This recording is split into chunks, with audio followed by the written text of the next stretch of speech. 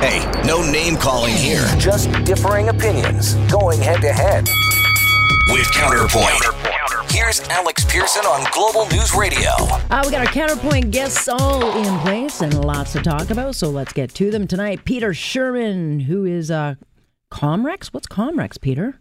Comrex is a piece of equipment. Oh. I'm not a Comrex. I don't know what the hell. I'm It's in my Sherman. life. I'm looking at it going, what the hell's Comrex? Anyway, never mind. Let me just say it this way. like, what the hell's Comrex is why you're not looking at me right now. That's Never mind. That's inside business getting out. I know. Broadcaster, businessman, and former conservative. Well, let's just leave it there. And Bob Richardson, who I won't surprise with any weird titles, senior counsel over at National Public Relations. Hello. Happy to be here with Comrex. Like, what the hell's Comrex? Okay. Maybe it's his new business. Let's talk about Canada's economy. All of a sudden posting these record job gains in April that some analysts will say shows that there's a pickup in wages. It shows that maybe the country's coming out of a 6-month stint of weakness. So we saw job numbers of 106,000 in April, which blew way past the predicted 12,000 jobs. But it contradicts everything we're being told about this slowing economy. And I want to play you a clip from one chief economist today who says, not buying these numbers. Doesn't add up. Take a listen. Do you really believe that the Canadian labor market is so volatile that we could have an 11,000 decline in the labor force in 1 month, followed by a 100,000 increase in the next month? Like, is our labor market so more volatile than the stock market is? It's hard to believe. Somehow we're creating record jobs, and in the same survey in the United States, they're losing jobs in a significant way. So what I'm trying to say is, calm down a little bit. There's no way that the Canadian economy is running nearly as strong as this number would lend you to suggest. All right. So, the hiring is mostly for youth. It's mostly in jobs in retail and construction. I think restaurants were in there as well. But I'll start with you on this, Bob. If everything's so great, I mean, the job numbers didn't make sense to me because we've got record use of food banks, we've got increased bankruptcies, we have people struggling to get by, $200 away from bankruptcy. Why are the numbers so great if everyone's feeling so, I think, stretched at this point? Well, first I want to congratulate you for taking what should be a positive story for the federal Liberals and turning it around. That it should be. Hey, if it is great. That was a Nadia Comaneci style twist, and I'm going to give you a 10 out of 10 for that. Excellent. When the economist that you use is known as the bear of Bay Street and generally tends to be terribly negative. That being said, and I will say this, I always get a little suspicious when you see these wild swings. And that strikes me, it does sound like it's a bit of a wild swing when you're going up more than 100,000. But the good news is, look, in the last 3 years, there's been over 1 million jobs that have been created. Unemployment is at traditionally low levels. This has been the highest number of jobs, particularly in Ontario. And I might add in Ontario, where we were told that Ontario was a disaster fiscally, that the minimum wage was going to cost us tens of thousands of jobs, and that the carbon tax is a disaster. All that nonsense now can be put aside. So the truth of the matter is we've got a pretty good economy. It's not good for everybody yet, and there are pockets where it's not good. But it's not just a Toronto good economy. This economy is hot in Brantford today, where there is record low unemployment and people are having trouble finding people to work in their plants. So this is generally good news in Ontario. Lots more work to do, but overall, I'm going to say that this, in what has been a charming last 3 months for federal Liberals, this has been a pretty decent story today, and we'll take it. Yes, you will, and I know you will because you guys are loving this. But again, I look, when I see a stretch like that, I'm like, 100,000 jobs. So I reached out to Ian Lee, Peter, and he's like, yeah, I'm not so sure. We need to see a couple more months of numbers like this before I actually buy it. Absolutely true. And I was watching Global News this evening and watching Trudeau almost do as good a dance as he did in India, celebrating the fact that this was over 100,000. But the fact of the matter is on that, I don't believe this any more or any less than I would believe if it was 50,000 or than I believed last month was 7,000. I think that there's a flawed system there with StatsCan, or you wouldn't have these kinds of wild swings. And I'm not knocking. I think we have made some jobs, and I'm not going to knock unlock my country, the more jobs we make, the better off we are. But I'd like to get to the bottom of this. The economist you played was absolutely correct. I think we all know from studying job numbers over a period of years that when people go off the lists because they've looked for a year or 14 months, they get removed from the list, and I don't know how they get added. Mm-hmm. The fact is we have made jobs in Ontario, and contrary to Bob's point, it's precisely because we're fighting a carbon tax, and we've got a good government that's turning things around here, that employers are being stimulated. Yeah, I mean, look, I only go off of how I'm feeling and the fact that my wallet's always empty. And then I go home last night from work, and it's the first time I've heard my husband, who happens to be in the steel industry, says, "Yeah, we're just like something happened yesterday that he said." We're starting to feel it. You know, I can tell that it's starting to, get a little harder to get customers, and it's starting to got to work a little harder. So I'll wait for a couple of months and see how great the job numbers are, as long as he doesn't lose his job. Well, I just want to know how we heard last month from the economists who tell us what's going on in Ottawa, that we could now no longer look at a 2% approximate GDP. We're looking at 1.6 to 1.8. Across the border, they're looking at 3.5. You tell me where it's coming from. So, I think there's a lot that has to be explained. Well, I just go up 30,000 feet and take a look at it over a 3-year period. And over a 3-year period, there's been a fair amount of job growth. Unemployment numbers have come down. Debt to GDP ratio is held. A number of trade deals have now been signed, and markets are starting to open up, which is good news. And Canadian businesses, for once, are actually taking advantage of it and are starting to work to get in there. So there's reason to be optimistic on things, but that doesn't mean that there won't be rough patches and difficult industries over the next period of time, particularly with the administration we have in the U.S. and the situation with a very aggressive government in China too as well. So it ain't going to be an easy period of time. But at the end of the day, I think we can briefly say hallelujah. Yeah, all right. We'll give it to you for today, Bob, okay? But let's move to the next story because it takes us back off the positive story. And, 3 top former Conservative cabinet members, one of them, Alberta Premier Jason Kenney, have come forward to provide information and say that they were available to testify for the defense in the breach of trust case against Vice Admiral Mark Norman, and yet none were called by the RCMP. The RCMP never called Vice Admiral Mark Norman. The Crown didn't seem to see the need to find out what they had. Heads should roll, Bob. Will they? And I've been very curious to hear what your thoughts were on what happened this week. But will heads roll in this thing? You know what? The problem in Ottawa is heads never seem to roll, and I don't care which party's in office. Heads didn't roll over the Phoenix pay system. Heads don't roll over procurement that seems to be a constant mess under both parties. Yeah. Heads don't seem to roll on Canada 150 when they had 150 years to prepare and they couldn't get their act together. And the Prime Minister didn't show up on July 1st. and heads don't seem to roll when people do wrong things. So it's funny, we dump on whichever the government of the day is, and we're told that we have one of the best bureaucracies in the world.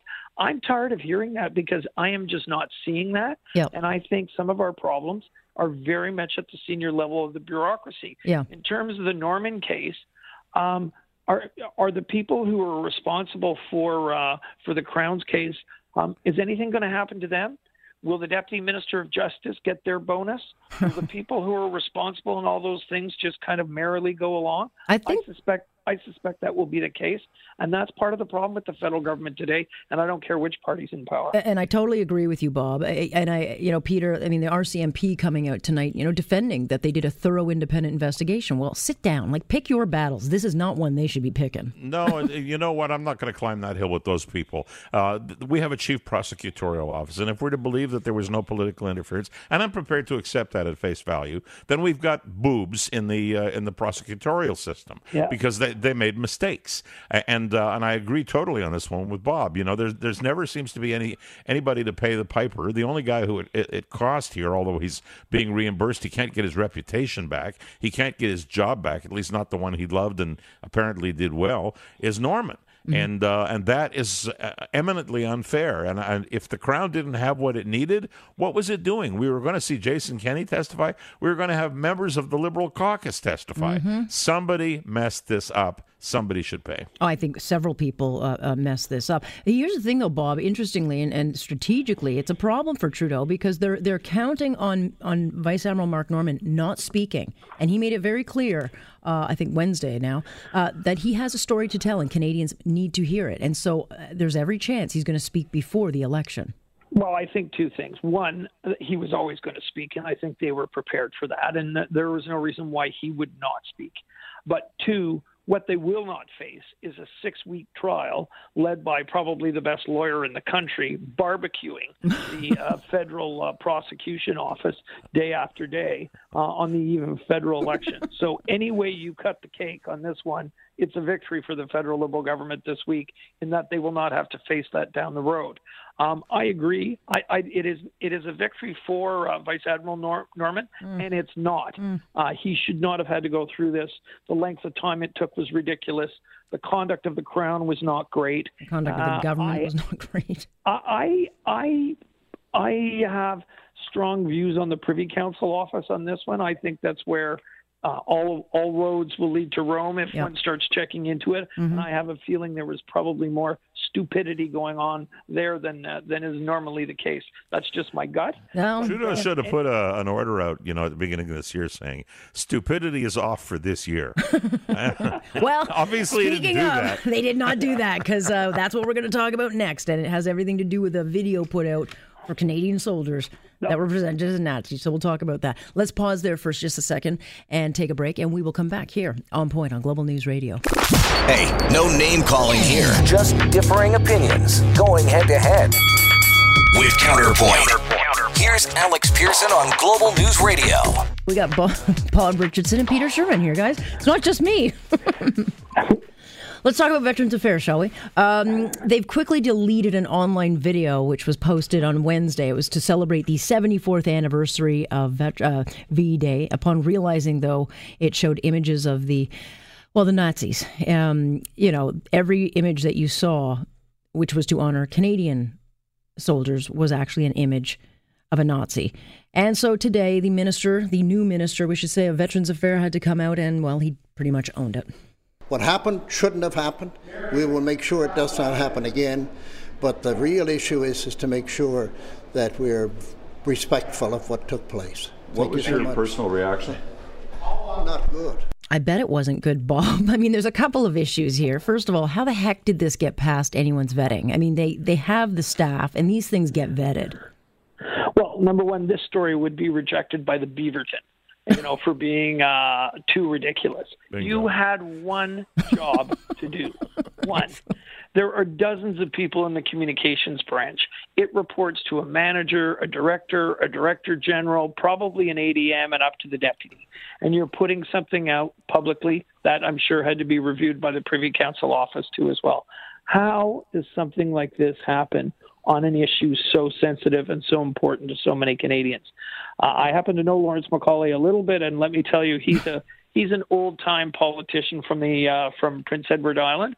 I suspect it was a good dressing down. That would have actually been a good video for them to put up. People probably would have appreciated it. But again, it goes back to what I was saying earlier.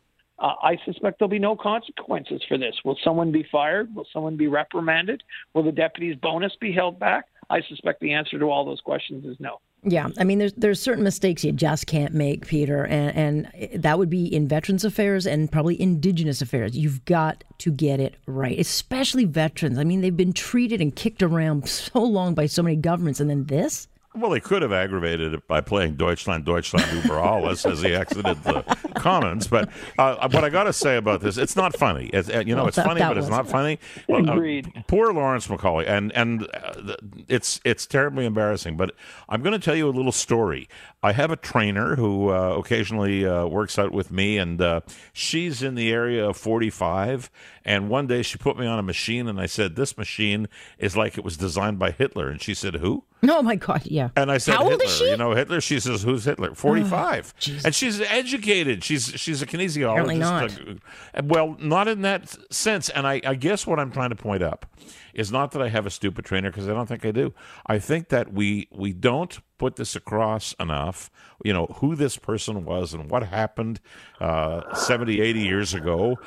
And there's a group of people who are under 45 who are not getting it. And I suspect that they're the people, people in that age group tend to be at the creative level of making presentations like this. Somebody put this together who had no idea what they were looking at, and nobody bothered vetting it. Yeah, but it's not hard to miss the Nazi symbols on the. I agree. They're like eagles and things like that. Let's talk about the day after the March for Life, which was held across the country, where a handful of Conservative MPPs and MPs went out to support, the march in wherever they were. And, of course, Twitter is ablaze now with this new line of attack, which I know it's a wedge issue, but it's happening federally and here in Ontario, obviously. This kind of bugs me. Look, I'm pro-choice, but I do believe that people have the right to their views. And I'm very confident and comfortable in the fact that the issue of abortion is closed. It's not going to be reopened. And yet here we are, Peter, again, arguing it about abortion. But this is just a tactic to distract and divide. And I think it's very dangerous. I think it is too, and one of the things that I make clear is, while I am a clear-cut conservative, I mean that in a fiscal way, because I think most Canadians, the vast majority of Canadians, and you just kind of fessed up yourself, Alex, and there's nobody much more conservative than you, we're social liberals. Small s, small l. Social liberals. In other words, the issues of same-sex marriage and abortion, those kinds of things, they've been settled. We're not going to litigate them again. You don't have to like them. You can even be pro-choice. As you pointed out, people are, and they came out of the woodwork yesterday.